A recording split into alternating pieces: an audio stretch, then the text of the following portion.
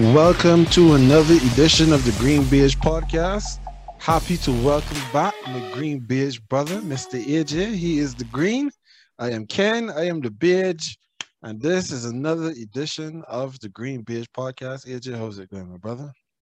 Good, man. No complaints right now. Had a little time to just decompress and,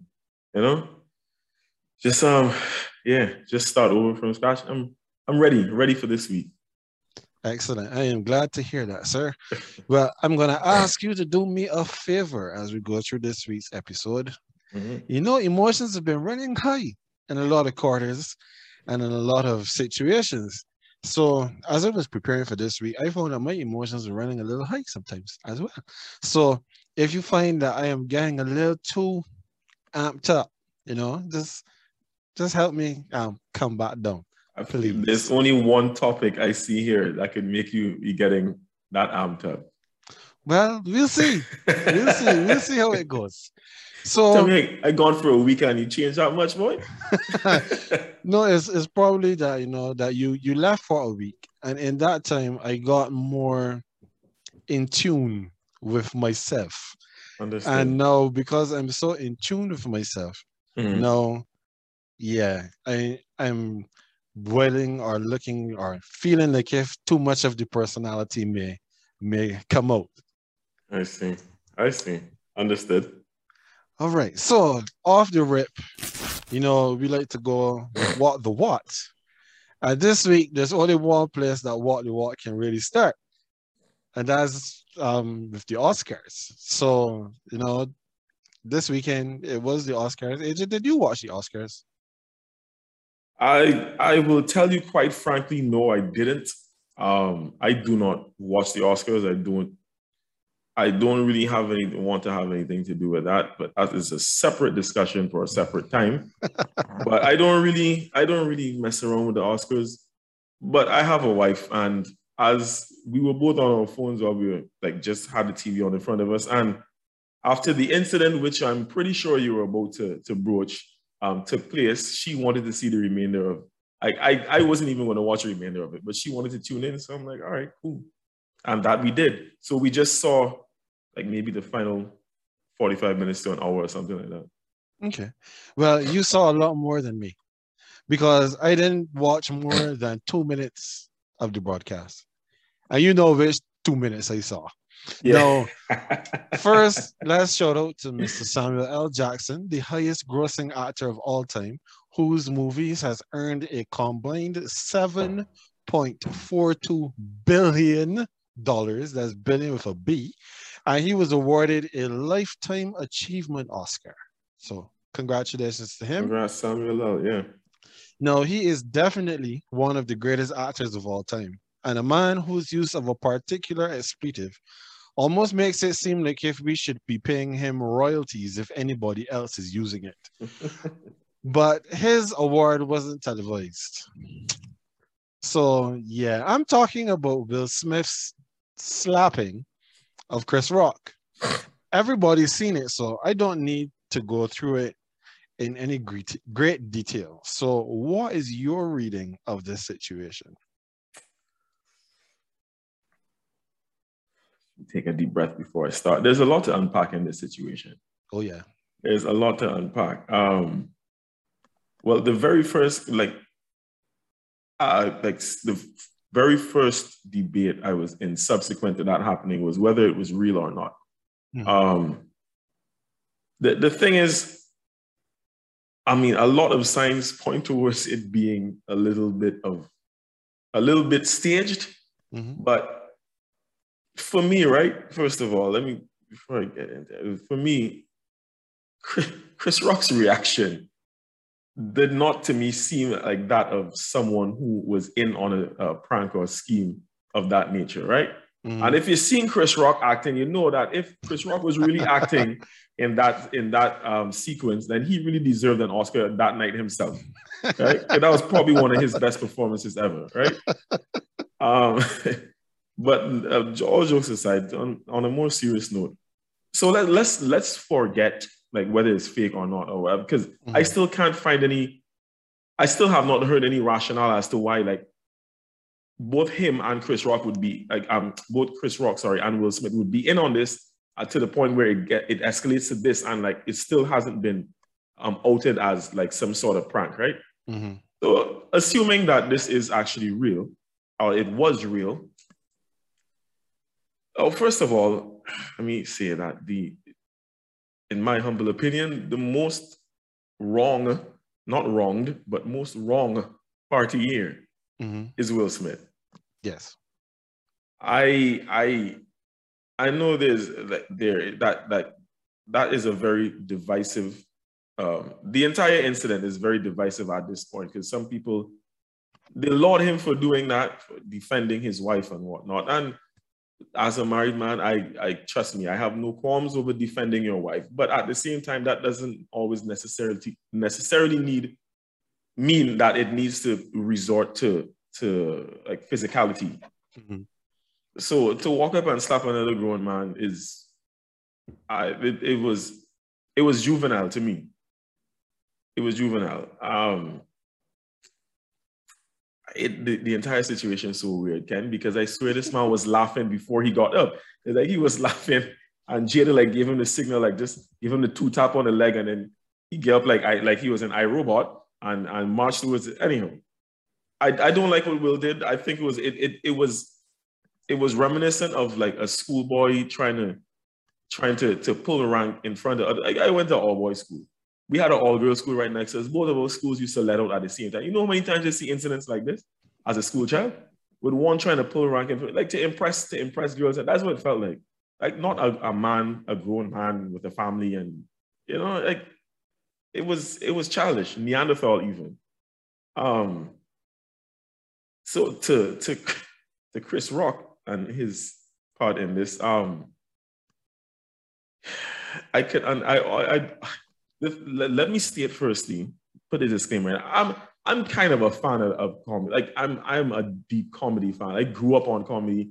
By the time I was like 11 years old, I was watching like Comic View. When the Kings of Comedy came out in 2000, when we would have been like 13, you probably 14, something like that, years old. Mm-hmm. I was allowed to watch that at that age. My father's into comedy. He allowed me to watch that. Right? I was in secondary school. He was like, yeah, big man, no, do your thing. And that is one of my favorites of all. Like, so I like that. And that's like DL's specialty too. We like to pick on people in the crowd.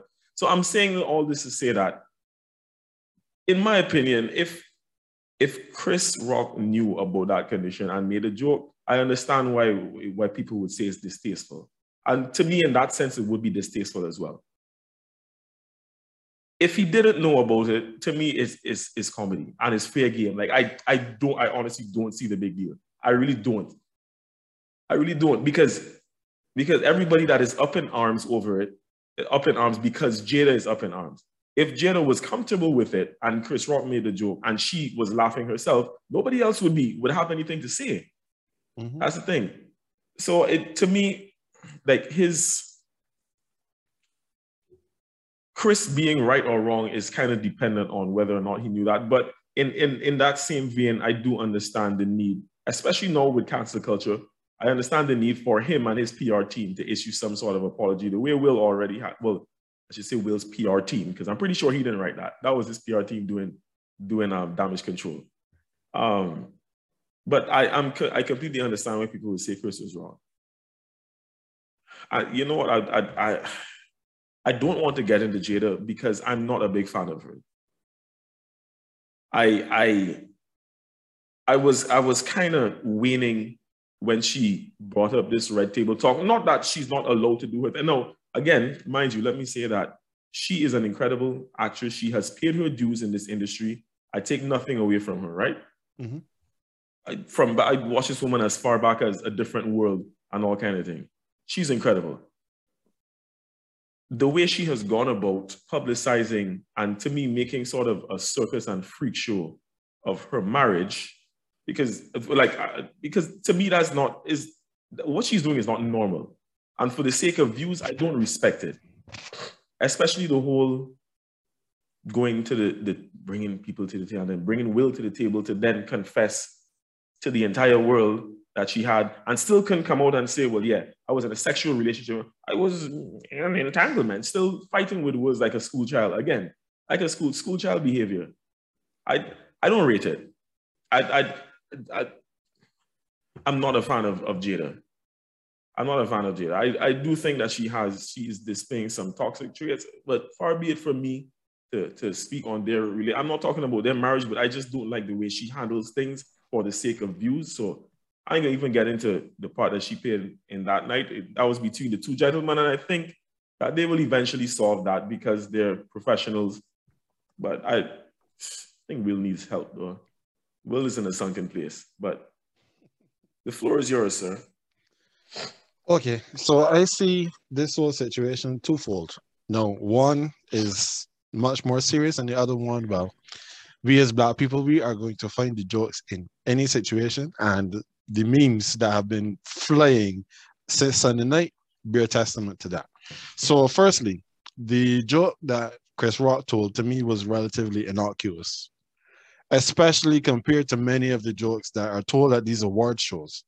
No, that's Ricky Gervais.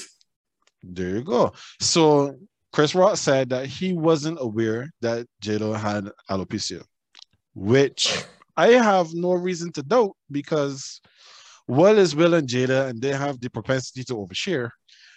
I didn't know that Jada had alopecia until a few weeks ago. So unless they I only found out that on the night. Oh, there you go. No, I've seen her in a couple things. Like she was in The Equalizer that Queen Latifah does. Fun show that shows on CBS. She was in an episode and she still had her hair cut off. And I know I've been seeing her with her hair cut off for a while. So I was like, what's going on that Jada has her hair cut off? So I went and looked it up and saw, oh, Jada has alopecia. Okay. And, to me, life went on. So for everyone that's saying that Chris Rock had to know this, I think they're being a little unfair to him unless someone told him specifically that she had alopecia. All right. So we come to the sequence of events, which everybody has seen. Rock told the joke. Everybody has seen that Will was laughing at the joke and Jada was not amused. So apparently, Jada's displeasure is enough to earn Rock a whooping on international television. All right. No, I'm not going any further on this. Well, as to exactly what happened, but Chris Rock didn't retaliate. He hasn't pressed charges. Will still got his Oscar. I know both of them have issued apologies.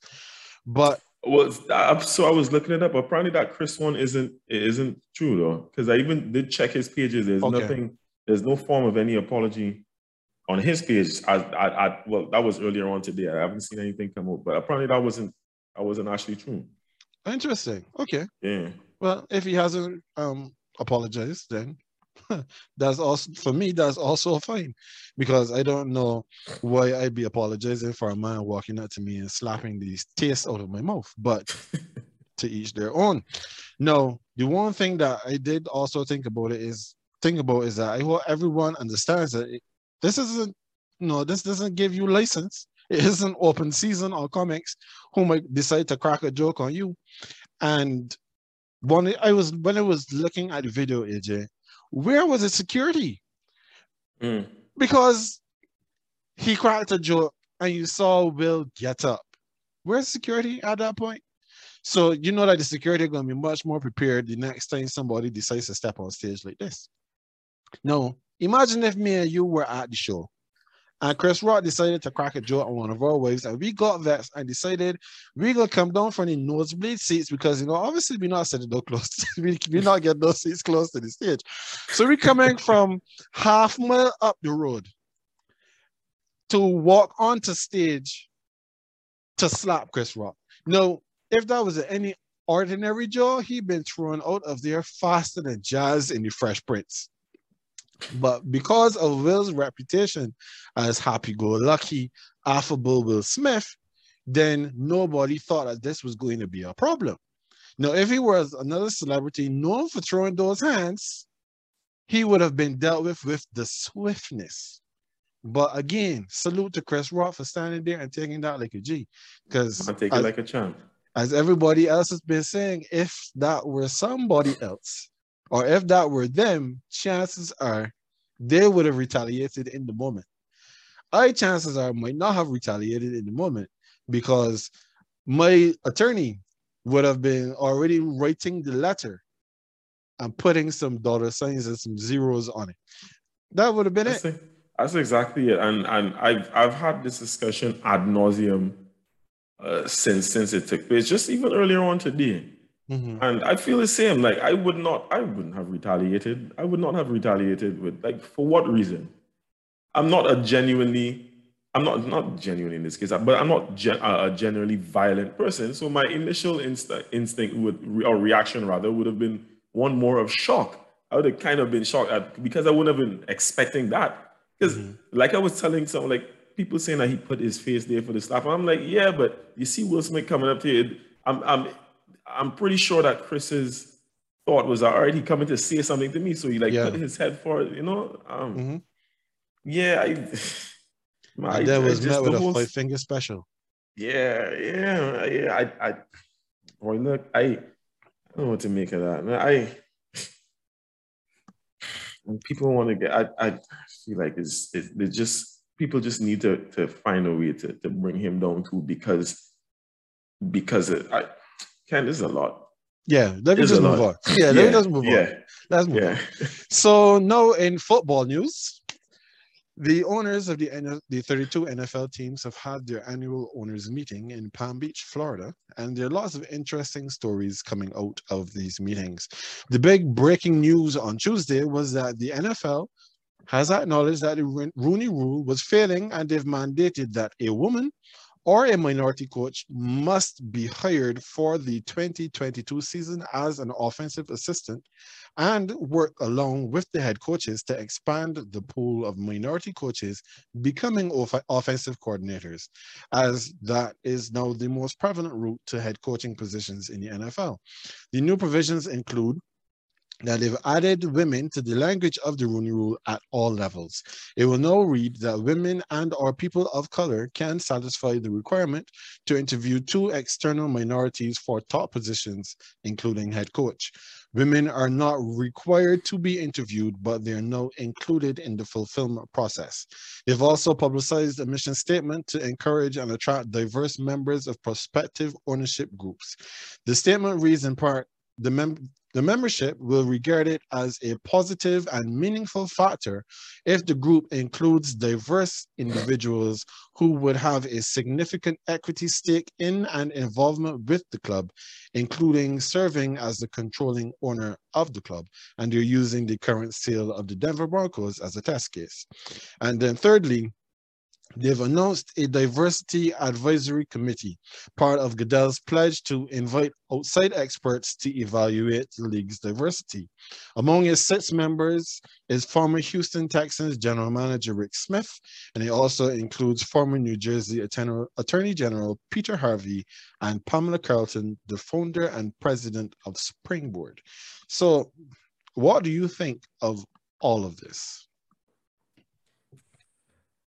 And I don't like it. I actually really hate it. I'll be very honest with you, because it doesn't make sense to me, and I'll tell you what doesn't. Okay. Okay. So just to reiterate what you said very quickly, so all teams have to hire a woman or a person, minority, specifically to be a part of the offensive, assistant position, or basically part of the offensive coordinating team and whatnot. And the teams also must have this person in on the decision-making process, right? Now, that's one thing. But you know what really stuck out to me when I was reading the article is that they're saying that the person in the position will be paid from a special fund of the owners or something like that. Mm-hmm. Like, what? It's the most bogus thing ever to me. Because it sounds like a parent paying someone to take their child to the prom because no one asked him or her to go. It just seems really forced, and like you can enforce, I mean, if they put this in writing, and which they have, and and they will be able to enforce these things upon teams, right? Mm-hmm. But it doesn't actually correct the overarching issue. It doesn't.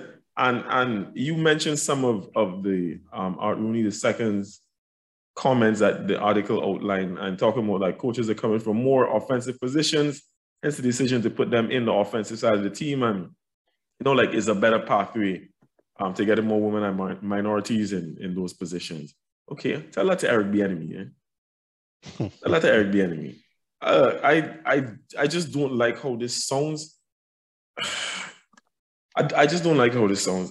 It just seems very forced to me. And before I hand it over to you, let me say this one last thing. I'll leave it at this. I'd hate to be that token person in each of these organizations that got this job just because the boss, being the NFL as a brand, just wants to look good. Okay. So I looked at all three of them, all three of the stuff that they said. So I'm going to start with the second one first. So this whole thing of the mission statement to encourage and attract diverse members of prospective ownership groups. Mission statements mean nothing if not backed up by action. And the Rooney Rule was good in theory, but in practice, we know that it has been something completely different. We will wait and see where that one is concerned. Now, a diversity advisory committee, number 3, coming up second, isn't needed when you know that you're failing in diversity. We don't need someone to come in and evaluate the league's diversity. You know that if you have not been doing a good job. The NFL has instituted a 6-man committee to deal with discipline after rare rice, and they're still very inconsistent in their application. So I honestly don't know what point this committee will serve. It won't cause more Black coaches to be hired. It won't help Kaepernick get a job, nor will it help with concussion evaluation or other issues that the NFL has habitually failed on. So I am not impressed by creating another committee with Black people on it. No, I never bothered to highlight the stuff that you just mentioned about, like, that it's not the teams that are going to be paying these people, but it's coming out of this special fund. Where's the money coming from for this fund? We don't have money, and we're constantly fighting the players about the split in revenue, but we're going to create this fund to pay people that apparently the teams didn't even want to have on their team in the first place. Exactly. This is exactly my point. This is bogus, Ken. It is bogus. You're essentially saying, okay, well, y'all don't have a choice. These people need to be there, but don't worry, we'll pay for it. But you have to have these people in your team. Yeah, but we can pay them. You don't need to pay them, but they have to be on your team. We need to have this look. Like, what? Exactly. I feel like it just kind of placate and pacify people with this. I actually really hate it. I hate it. I hate it. Well, boy, if you hate it already, I've no gotten to the first one. I've no gotten back there. No, this is the most interesting one of the 3 that was highlighted. The addition of women to the Rooney Rule. It's always interesting that when Black people agitate for greater fairness in treatment, the white man remembers that they've also been treating women unfairly, so they have to bring them along too. Now, Art Rooney conceded that the NFL could theoretically interview 2 white women before making their hire, effectively excluding all persons of color from the interview process. But because of the scarcity of women who could potentially get NFL jobs, it is unlikely. It is unlikely in 2022. But what happens in 2032, AJ? No, they didn't increase the number of interviews needed for the disadvantaged. They just brought in a whole new group and expanded the disadvantaged, which I can't see how it would be positive for the current group of disadvantaged. I am all for the empowerment of women and the granting of opportunity. But when your response after the worst year in the history of minority coaching hires is to add women into the group, it makes me have questions like, why weren't you interviewing women before? Mm-hmm. Why do you need to legislate that all women get an opportunity to interview? This honestly feels like we're getting all lives mattered on this one. I didn't even think about it like that, but that's a fair point. It is a fair point. Also, coming out of the owners' meetings is the tweaking of the overtime rules. Now, this proposal, spearheaded by the Indianapolis Colts and Philadelphia Eagles, allowed for both teams to possess the football in overtime, replacing the standing rule where an opening drive touchdown or defensive score ends the game. Now, what is important to note here is that this is only happening in the playoffs. The regular season, it remains the same. So, what do you think about the new rule change? I think it's about time the rule was changed.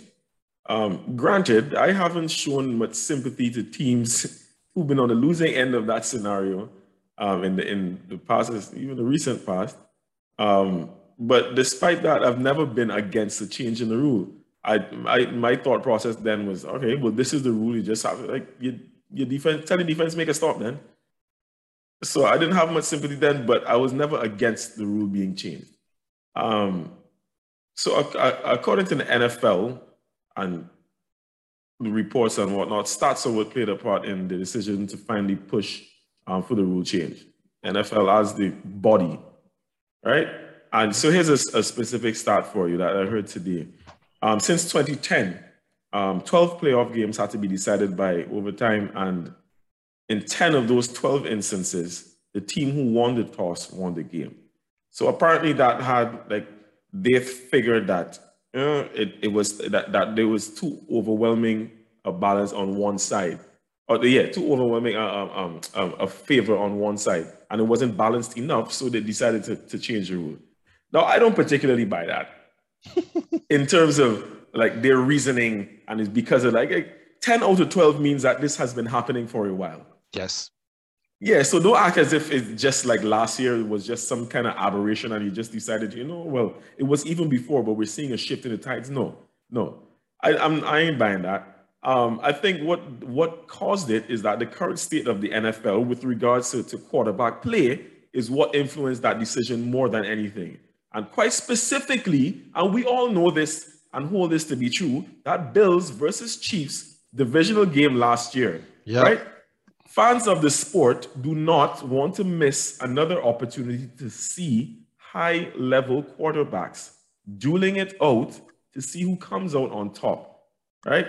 And then in turn, that gives the NFL more viewership, and of course, it puts a positive spike on their bottom line, which is the bottom line. Yep. The NFL ain't tricking me with that. That's really what it's about. But and what I'll say before I turn it over to you is that I'm actually glad that this applies only to the playoffs. I like the fact that it is a playoff rule and that the regular season stays the way it is. Okay. No, I'm actually on the other side, on the other side of this to you. I'd rather it stay as is, honestly. No, this feels like a much ado about little situation. And what I'm saying now echoes a lot of what I had said.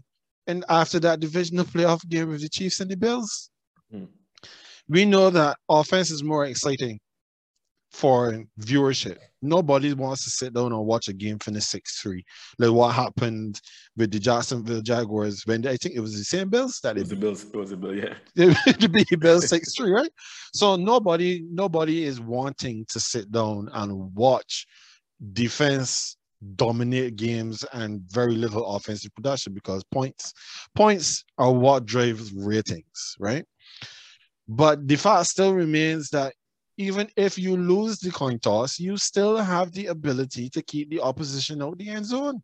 So when we talk about the overtime rules, and you just cited the numbers of the last 12, the team that won the toss won the game. But sorry, 10 of the 12 won the game after winning the toss. But you know who is one of the two that lost the toss and still won the game? The Cincinnati Bengals in this last playoff season. When they lost the toss against the Chiefs, defense made a stop and then they won the game. So what are we really doing here? So are we saying then that we can forget about defense? We can just have a trap meet that effectively could be tied at the end of the 10-minute overtime. So we just keep playing, we just keep going. When you think of player safety, that has to be an untenable situation. You cannot allow the game to just continue ad infinitum because you want to see good quarterback play. But as you said, it's all about the bottom line, right? So the continuous game of football that could potentially end at 90 to 87 means a potential increase in the viewership at the sacrifice of the players' bodies. No, I'd rather it stay as is. I hear that. I hear where you're coming from. No, like I started off my portion of this segment by saying I wasn't aggrieved with the rule itself either. Because like you, from a purist point of view, right? I'm like, yeah, your defense is part of the team too. They have to make a stop as well. Like, just your defense has to get in the game. They need to know. They know what they need to do, right? Yes. So I wasn't. That's why I wasn't feeling sorry for anyone that lost a toss and then the defense couldn't make a stop. It's like defense is part of the game. But at the same time, like I trust me, I get everything you're saying, but just looking at it from a fan perspective, like who wouldn't want to see like the two quarterbacks being able to have the chance? I mean, I just it would be a dream come true to be able to see that in the playoffs. And like I said, we all know that this decision came based off the back of that Bills Chiefs game because of the way that came, because of the way that them boys was slinging that ball, and Josh Allen just didn't get the chance in overtime, and that was the straw that broke the camel's back. And no one wants to. Well, the fans, we don't want to. Speaking as fan, AJ, the fan here now, we don't want to possibly miss out on that on seeing that again. We don't. And like I said, for the NFL, it means more viewership. Yeah, and then bottom line, I do get what you're saying, though. I do get what you're saying. I'm not completely against it, but I'm quite okay with the rule being changed. So my question to you then, because we're using the Bills Chiefs game as the launching point or the perfect example for what is happening here. What score, if both quarterbacks had an opportunity to possess the ball, what score do you think that game finishes at? I mean, that's a very good question. I don't know. We don't know. We don't know necessarily if Josh Allen would have been able to get the ball in the end zone. I'm just saying he didn't even have the opportunity to try. Okay, that's all I'm looking at it for. Again, it still comes into. I still hark back to Kansas City's defense would have had to make stops. But Buffalo's defense also needed to make stops, and I know. they I were agree. the top defense coming into this game, and they could not. So remember, we had like what 3 touchdowns scored in the last 2 minutes of the game. Yeah, something like that. Yeah. So now we're going to overtime, AJ, and the Chiefs ran like 5 minutes off the clock, and they scored. So now the Bills get the ball. The Bills get the ball. They're the big straight offense that day. So in another 2 minutes, they score again. The scores are tight again. The 10 minutes are up. We're going into another period of football. And if it keeps going like that, we could easily play another 30 minutes in that game. So guess what happens now, right? We've played 30 minutes in the divisional round.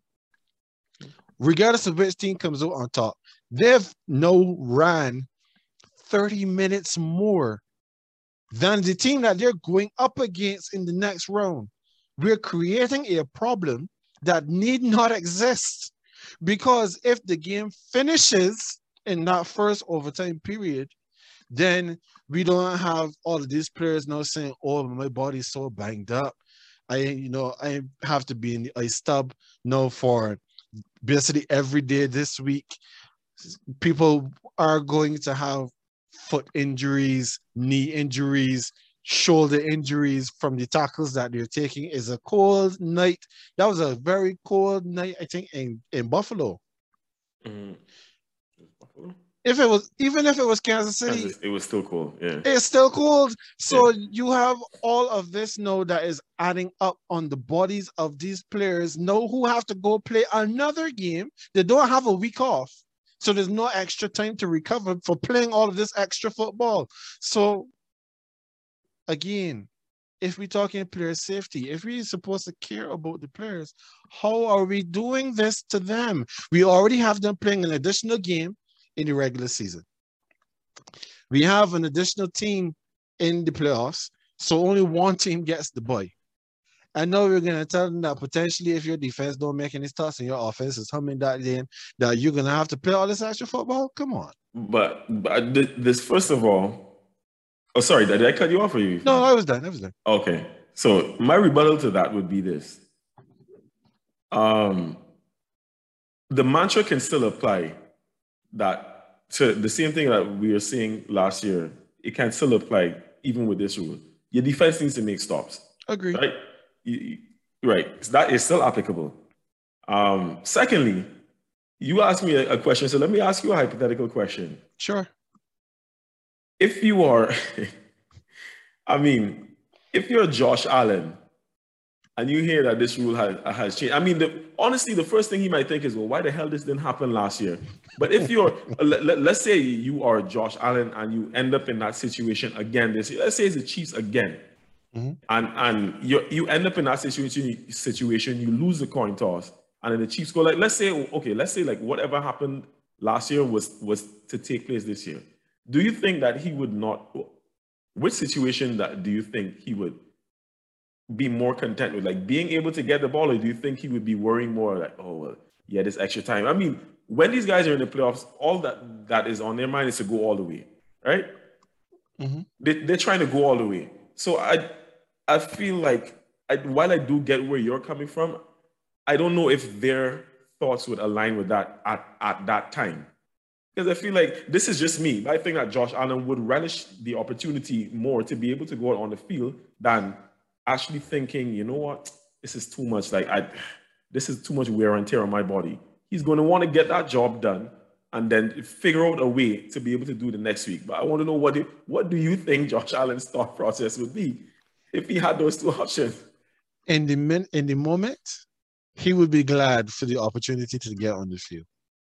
But if it goes as I described, when he is going home after that game and his body is bruised and sore, and he says, "Shh, boy," and I gotta try and make sure to be ready for this game next week. That's a completely different story. That is a completely different story. He can worry about that in the off season. He might want to win. Yeah, but when you're going up, all right, so let's say that happened, right? And no, the team is going up against the Bengals, who also, they didn't go to overtime. They won on the last second field goal. So the Bengals, they played their hour that they're supposed to play, and then went off to the ice baths, and then rested and relaxed and watched this game play the next day, because it's not, some games play Saturday, some games play Sunday. Mm-hmm. So they're at home watching the game on Sunday, and they're saying, yeah, but this man don't plan to stop playing. You know what that tells you? You know what that would tell me is that for my offense, knowing that their defense would have been on the field for all of that additional time, I'm now looking to run the ball. I'm forcing them. Actually, I might not even run the ball. I might pass the ball. I want to keep as much time on the clock as possible, because when you see that fourth quarter come around, their legs are going to be dead. They're not going to have anything on offense or defense to be able to keep up with me at that point. And at that point is when I run the ball down their throats. No, there is too much that can go wrong here. I prefer it if it was to stay the way it was. All right, fair. I just think that any quarterback that is in the position where they are on the losing end of the toss would rather have go sit on the bench knowing that, all right, even if my opposition scores, I have the opportunity to come back on and do what I need to do in my position to get my team back into the game. So I just think they choose that 100 times over. Okay, no problem. Well, I know we will see lots of comments on this conversation as the week progresses. Now, after Devontae Adams, your guy, reset the wide receiver market last week, Tyreek Hill came in and reset it again by manufacturing a 4-year, $120 million contract with the Miami Dolphins. He now joins a wide receiver room with Jalen Waddle, Devontae Parker, and fellow new arrival Cedric Wilson from the former Dallas Cowboys. Does this move make the Dolphins contenders, or are they still pretenders? Oh, the Dolphins are still pretenders. Dolphins are still pretenders. That move doesn't put them anywhere closer to winning the AFC.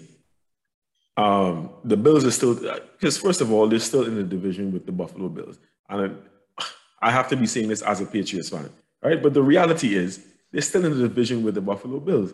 The way that the AFC is set up right now, the Dolphins will have to be inch perfect all season to be able to get out of that division in second place, right? Because other divisions are so stacked, it's possible that at least 2 other divisions in the AFC can have, have 3 teams at least vying down to week 17. Mm-hmm. So the Dolphins are going, like I said, they're going to have to be on their P's and Q's for 17 games this season. That's not going to happen with Tua Tagovailoa as quarterback. Nah, you ain't tricking me. You've been tricking me with that. Nah, never. You feel like adding Tyreek Hill. I mean, no, don't get me wrong. Tyreek Hill is a major boost to that offense. There's a lot that he has in his arsenal that he can add. And he probably might even be able to help Tua because he's a man that's able to get so much yardage after the catch because of what he can do. He's a playmaker. He is a playmaker, right? And that could benefit Tua. But I just don't have faith in Tua. At the end of the day, if we're talking about like how far are they, like I don't even think they make the playoffs. And with all of the firepower that they're trying to accumulate, is you mentioned these guys, but it's not even, they brought in another receiver, if I remember correctly. I think they're probably going to get rid of Devontae Parker, who's actually a good receiver, you know. He is. And don't forget that they still franchise tag Gesicki and whatnot. So with all these options that they're stockpiling offensively, to still keep Tua Tagovailoa as quarterback is you're not really progressing. I mean, it's kind of like 1 step forward, 2 steps back. Mm-hmm. I think the Dolphins are pretenders for everything, for the division title, or to win the AFC, and definitely to win the Super Bowl. Going all the way, I should have go start forward and come back, but you get what I mean. They're pretenders all around. Yeah, no, I mean, I agree that the quarterback throwing on the ball will make all the difference in this situation, as Tua has not shown himself to be a very good quarterback, let alone a great one. Now, the threat of Tyreek Hill, as you said, and I agree with this 100%, he is definitely a playmaker, and his abilities and his speed after the catch definitely is a threat, but his threat is diminished when the quarterback can't throw the ball down the field at velocity. So that's the problem. That is going to be the issue with him going to Miami. So yeah, I have to agree that they'll be pretenders. But the question, and this one wasn't listed here, this just came to mind. So who do you think is going to miss the other more? Do you think Patrick Mahomes is going to miss Tyreek Hill, or Tyreek Hill is going to miss Patrick Mahomes? Tyreek Hill is definitely going to miss Patrick Mahomes more than Mahomes will miss Tyreek Hill. No. Granted, I went to look up Tyreek Hill's stats, right? And again, still an amazing player, playmaker, all of that. His numbers dipped slightly last year, right? And yes. I'm not saying that is his fault, but he had arguably the most talented QB in the league, right? And I still say arguably because it's still a debate, him or Aaron Rodgers, whatever. But he had Patrick Mahomes. We know what Patrick Mahomes can do. Yes. Right? Tua Tagovailoa is not that. So all the ways that Mahomes was able to extend plays and then just launch it like 70, 80 yards to get the ball down to Tyreek, you ain't getting that from Tua, though. You're not getting that from Tua. But Patrick Mahomes would still possibly be able to do this and launch it down the field to Juju and Valdez-Scantling. Tyreek Hill is definitely going to miss. Like, there's no... The wide receiver needs to get the ball into their hands to be able to make plays. On the flip side, Patrick Mahomes will get that ball into his receiver's hands. And I mentioned the fact that Hill's stats dipped a little bit. Mind you, he had, I don't have the stats up now, but I think he actually had more targets and more catches this season, but less yards. And remember, we spoke about this previously as well. And part of that was defenses were playing the two high safeties to keep him out of the game, to avoid him getting over the top and being able to make that big play, right? So they were keeping him underneath, right? And no, I'm not saying I will stop him every single week. Tyreek Hill is going to make plays. But the fact of the matter is defenses have figured him out a little bit. And no, he's playing with a quarterback who hasn't figured out himself. So he is definitely going to miss being a Kansas City Chief alongside Patrick Mahomes more than Patrick Mahomes is going to miss him as a receiver because, and again, Patrick Mahomes coaches Andy Reid. Andy Reid will adapt. I have the utmost faith that Andy Reid will adapt and tailor this offense to suit the receivers that he currently has at his disposal. Yeah, I mean, there's pretty much nothing more for me to add there. Like, Patrick Mahomes, he still has Travis Kelce, and he will have Mecole Hardman, who is still a burner. And these men still have enough picks to draft a receiver in this draft that is supposed to be heavily loaded with receivers. Yep. They're good. Yep. They're definitely good. Now, of course, this leads into a greater conversation about the contracts that these teams have been giving to these players and the effect on the wider roster construction.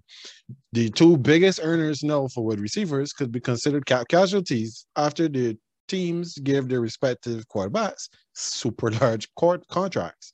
Now, for everyone who's watching, remember the NFL is a hard cap league. So if you have $200 million to spend, and you give your quarterback $30 million, you have $170 million to distribute to the next 52 men on the active roster. So we saw conversations bandying about all over the place. Now, should we see a cap on the amount quarterbacks especially get? And what about position caps?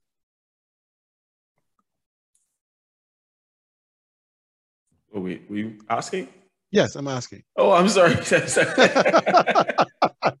Yes, I'm asking you. Okay. What do you think should be happening with these contracts? Do you believe that we should start having position caps, especially for the quarterbacks, because we're paying certain players or certain positions way too much money relative to the cap?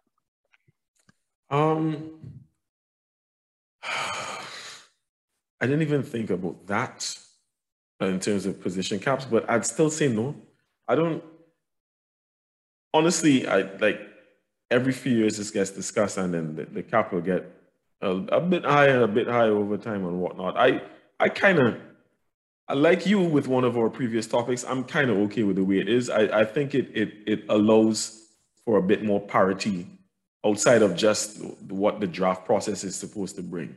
That parity that draft process, because if a team chooses to pay, if you want to take, it's your money.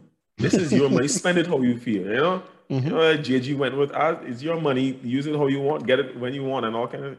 If you want to take a quarter, hell, if you want to take half of your money and invest it in your quarterback, do that. But then you figure out how you're going to pay the rest of the team. I don't want to see a cap on a particular position because I'm okay with guys getting their money, right? So as much as these markets reset and men get paid and break the record for the highest paid and the biggest contract, a lot of these men deserve their money.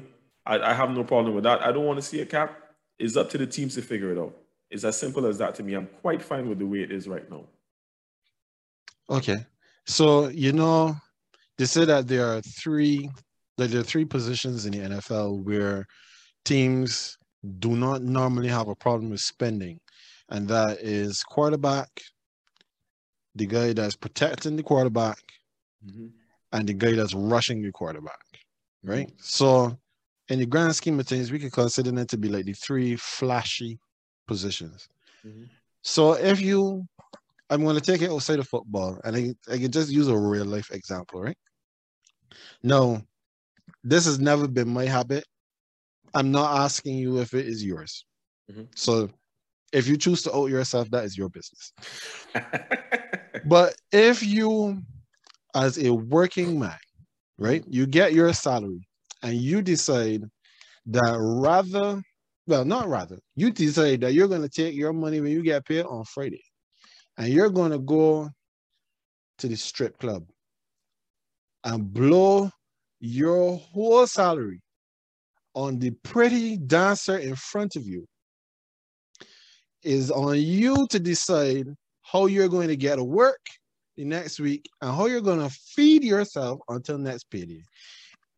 And I use the strip club instead of the casino because in the casino, you at least have a chance of getting a return. When you go to the strip club, you are literally throwing all of your money away. You might as well go outside and buy all of your money in fireworks and sit down and light all of them on fire.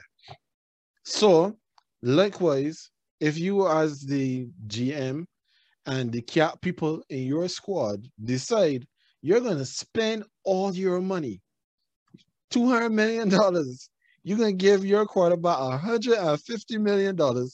Good luck filling the rest of your roster out with the $50 million and you got 52 players to pay.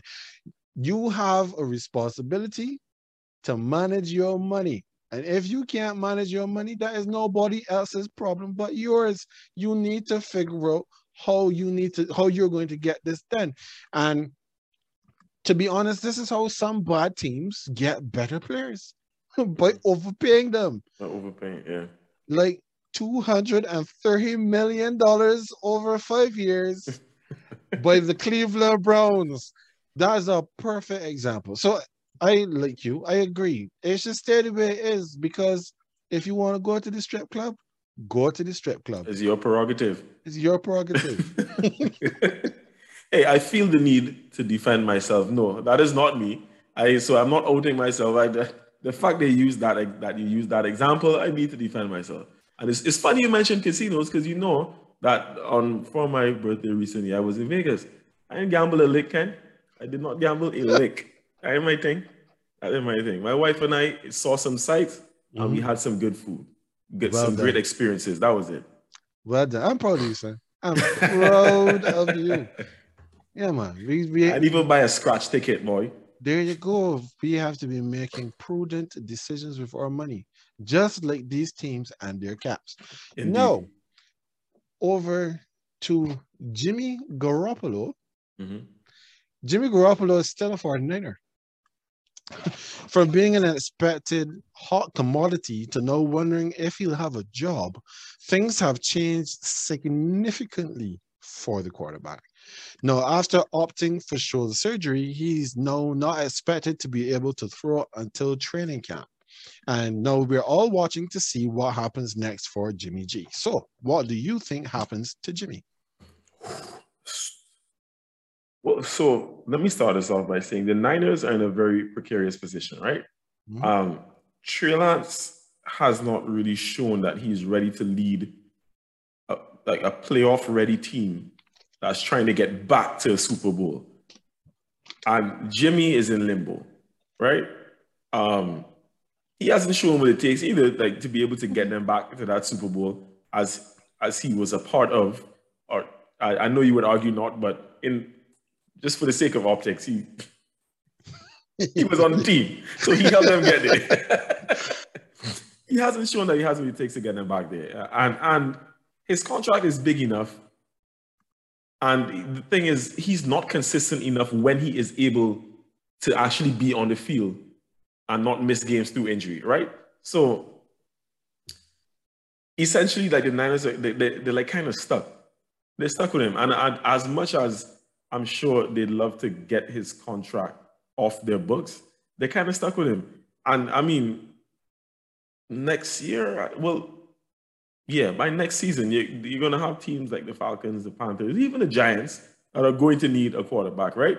But especially those three teams, they may all be so terrible in this upcoming season that they may have high lottery picks. And I mean, as of now, though, I'm not sure how the 2023 draft is supposed to be set up with regards to like quarterbacks and whatnot. The QB draft class of 20. I'm not sure how it's supposed to look. But I mean, since the Panthers and Falcons were in a hunt for Deshaun, like they tried to put together a trade package for Jimmy. No, I mean possibly, but like I said earlier, I'm not sure whether the Niners would actually trade him because they're not ready to lean on Trey with the team that they have.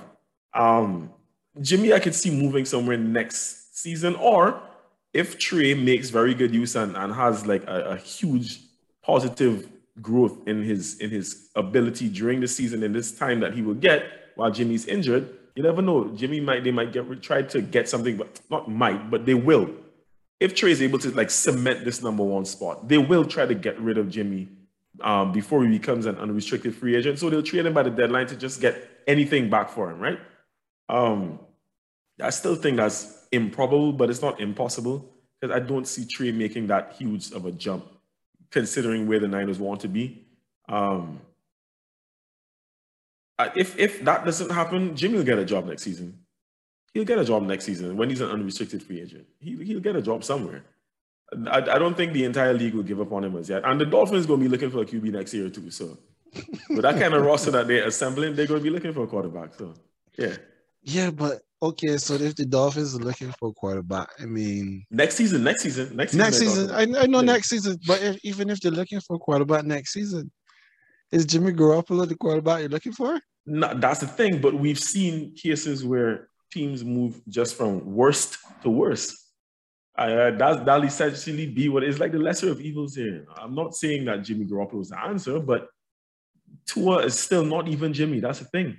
At least if you're trying to put together that kind of roster to make a playoff run, it's still, you could at least justify it by saying, well, you know what, Jimmy he's had his injuries, but he has a very good winning percentage. He helped the Niners to get to a Super Bowl, so they could at least like lean on that excuse for a little bit. But there's no justification for Tua, really. At this point, I'm just saying that Jimmy's just a lesser of evils. That's all. Boy, Tua, I don't know what to do, you boy. Tua's the lashes for you every time. Let's give people chances, boy. That's the thing. He hasn't done anything, which is why I have to give him lashes. Man didn't do nothing yet. So, I mean, well, we know for sure, like, John Lynch has come out and said he's not cutting Jimmy Garoppolo. Mm-hmm. So, like you, I believe that Jimmy is stuck. He is stuck horribly. There are a couple analogies popping in my head. I refuse to give any of them. He is just stuck. And the bigger issue for him is that the shoulder surgery that he got, that is going to get in his way of trying to go anywhere because nobody is going to trade for Jimmy. Now, the thing is, you start with the 49ers trading away their life to move out to get Jimmy in the first place. Sorry, not to get Jimmy, to get Trey Lance. Trey Lance, yeah. So after you do that, then everybody knows that you're going to want to trade your quarterback. And if everybody knows you're going to want to trade somebody, their trade value immediately bottoms out. So that's 1. 2, Jimmy's injury history. And the fact that right now he can't throw the ball. What am I going to give you?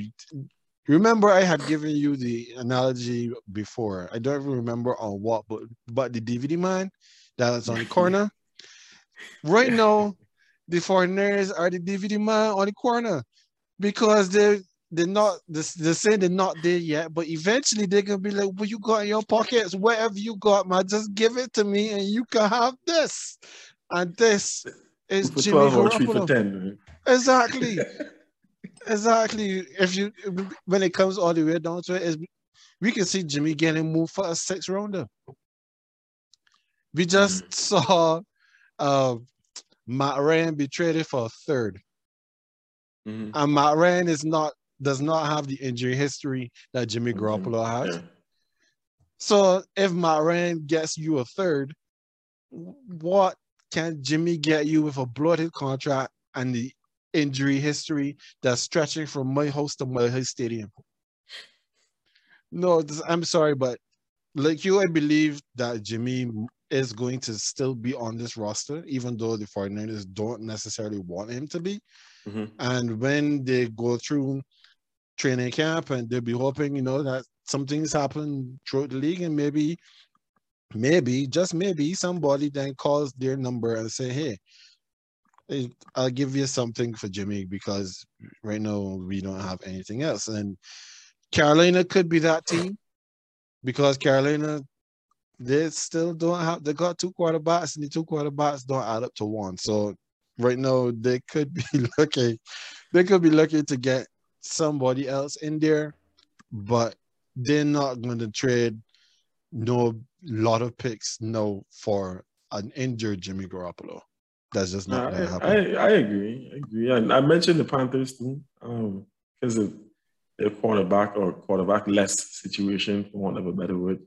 I don't as you already alluded to as well. The only issue is, would the Niners want to make a trade? Because where do they go from there? Yeah, but we'll see how this progresses. Of course. And lastly, there is Baker Mayfield. Your boy. Your boy who wants out of Cleveland, and Cleveland wants to get rid of him. But they have nowhere to send him, just like Jimmy.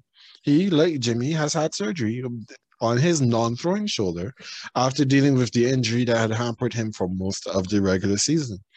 Options are limited for him as well, but the expectation is that he won't be in Cleveland for much longer. So, Baker, what happens to the Baker? Well, so you had that he was linked with the Steelers and whatnot. The league isn't done with Baker as yet either, though. Granted, he may not be a starter next year. He still has possibilities to be that, to be very honest. There's still a couple teams, and we just mentioned a couple of them, that need quarterbacks, at least for this year. Like, just a place filler. We still didn't even mention the Seahawks. I saw that, like I said, you have that he was linked with the Steelers. I don't know if I see the Steelers making this move. They already have like 4 unproven players in that QB room. Trubisky, who they just signed, Mason Rudolph, who they should be letting go, and then there's Dwayne Haskins, who why didn't I put that in my segment? I said this guy was going to be a bust. Anyhow, that's a good. Yeah, that's a good. Thanks for that, reminding me about that. And then Josh Dobbs. I didn't even know he was still there. No, at this stage, adding a 5th unknown to this equation kind of seems like overkill to me. But obviously, if they do add Baker, then at least 2 of those other guys most likely are going to be going in the opposite direction, right? I believe so. It is possible, but to me, it's just kind of improbable. Again, this is one of those things. I just find it highly improbable that the Steelers actually moved to bring Baker in, but I don't think that a starting spot is out of the realm of possibility for Baker next season if one of these teams, decide to just take a flyer on him. Because this is the last year. What's his contract? I don't even know what his contract is. This is the last year. He becomes an unrestricted in 2023 as well. Correct. Yeah. I could see one of these teams. There's still at least 3 or 4 teams that could give him a starting spot for this year, and see what he can do, and then make a decision from there. So when we look at the situation for Baker Mayfield, the one thing that the Browns have not done compared to what the 49ers have done is that the Browns have not ruled out the possibility of cutting Baker. The 49ers said, no, we know how we're cutting Jimmy. But the Browns have been silent in that regard. So I believe what is most likely to happen is that Baker gets cut. They don't keep it. Well, they will want to cut Baker when they know what happens with Deshaun. True. If Deshaun is confirmed to not be facing league sanctions and is going to be the week 1 starter, Baker is cut with the swiftness. However, if he is not, but if it's not confirmed, or if there is confirmed that he being Deshaun is going to be suspended, let's say 6 to 8 weeks, which is the expectation or the estimation that we're hearing most common, then if nobody brings a trade package for Baker, then Baker most likely starts his season as a Cleveland Brown, even though he absolutely wants nothing to do with the Browns any further. But he is under contract, so he will honor his contract. As much as I have been critical of Baker, I don't think he's a fool. And only a fool will give up that money when he doesn't have anybody trying to give him any. Now, the Steelers, the situation with the Steelers is that the Steelers have said that if Baker is a free agent, they would be interested in bringing him in. Now, I don't know how that plays in Cleveland because that's your division rival telling you, well, if you get rid of your quarterback, well, we'll pick him up. I don't know how that plays. Seahawks, no, they seem to be interested in trotting out Drew Lock for the beginning of the season. So that's really not there for Baker either. And then Carolina, well, he's playing on his 5th-year option. They've already picked up the 5th-year option for Sam Darnold. They have conversations with Cam Newton to bring him back. Baker is better than the two of them. I will give him that. But does Baker want to go to Carolina? And Carolina is not trading for Baker because just like what I just said with Jimmy in terms of trade value, you know that the Browns just give away the future to get Deshaun Watson. Why am I going to come and replenish your stock of picks to get a quarterback that is not necessarily my answer going forward? So I expect Baker to be cut. I don't know where he pops up next. I just know that whenever he's doing his progressive ads at home with Baker Mayfield, is going to look a whole lot different in 2022. I get what you're saying. What I will add, the one thing I will not add, but kind of rebut, is that I still don't feel like the Seahawks are completely out of it. They did trade Russ and they got back Drew Lock, but things could change, situations could change. And it was after all of this took place that Deshaun landed in Cleveland. Now, I'm not saying necessarily how they would go, like they would necessarily trade for Baker, but I'm saying I can still see Baker taking that path and going to Seattle and playing ahead of Drew Lock. Just to see, because I don't think Drew Lock was a part of a trade, but Drew Lock is not a starting quarterback in the NFL right now. He really isn't. Baker might not be the answer in Cleveland, but he's at least a starter ahead of Drew Lock. So I'm not ruling out the Seahawks yet. We'll see how that progresses. But I was saying that to say that even if he is cut, because I realize I kind of skip past all of that just as like talking about his potential destinations, because I don't expect him to be a Brown beyond this season. So I was thinking ahead to next season in any case. But if he does get cut, to your point, I still feel like Seattle could be in for him. I do. If he's a free agent and then they can afford to pay him whatever they want, then I can see a few teams being interested. I'm just really, really, really happy that the New Orleans Saints are not one of them. We are going to roll with Jameis. We have told Taysom Hill that the quarterback thing is over, so he's going to be a tight end. We've brought in, what's his name, Andy Dalton. Red Rifle. As our backup. I have no problem with that. As long as he's my backup and not my starter, I have no issues with that. I think it's solid as a backup. I actually like it. Yeah, I like it a lot. Mm. As we don't have room, no, for Baker Mayfield and his ego. So I'm happy with that. And that is a great landing spot for this week's episode of the GreenBaje podcast. So AJ, you were saying that you had some, like, you should have put something in your spot. So I'm guessing that we have another accurate or not coming up. Yeah, like I said, I've been trying to formulate, because obviously what I usually do is go back and remember some of our discussions and stuff that I may have been right about, stuff that I may have been wrong about. And this is one this is one thing.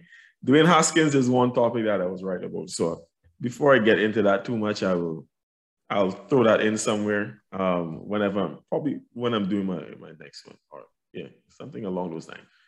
Even I'm trying to make it as soon as possible, but you know for sure that he's like a good topic to have around the draft, around draft time, because Mhm. I made the prediction about him at the night of the draft, the night that he was drafted. Okay, no problem. And of course, for those of you who were with us on Sunday, we had a nice time doing an Instagram live. So we'll be looking to do more of those in the future, probably once a month. You'll see us pop up on IG Live, and we'll definitely let you know when the next one is going to be, because it's always fun to have you guys interacting with us as we are, breaking things down and chopping things up. So, as always, that is AJ. He is the green. I am Ken. I am the beige. And we will see you next time.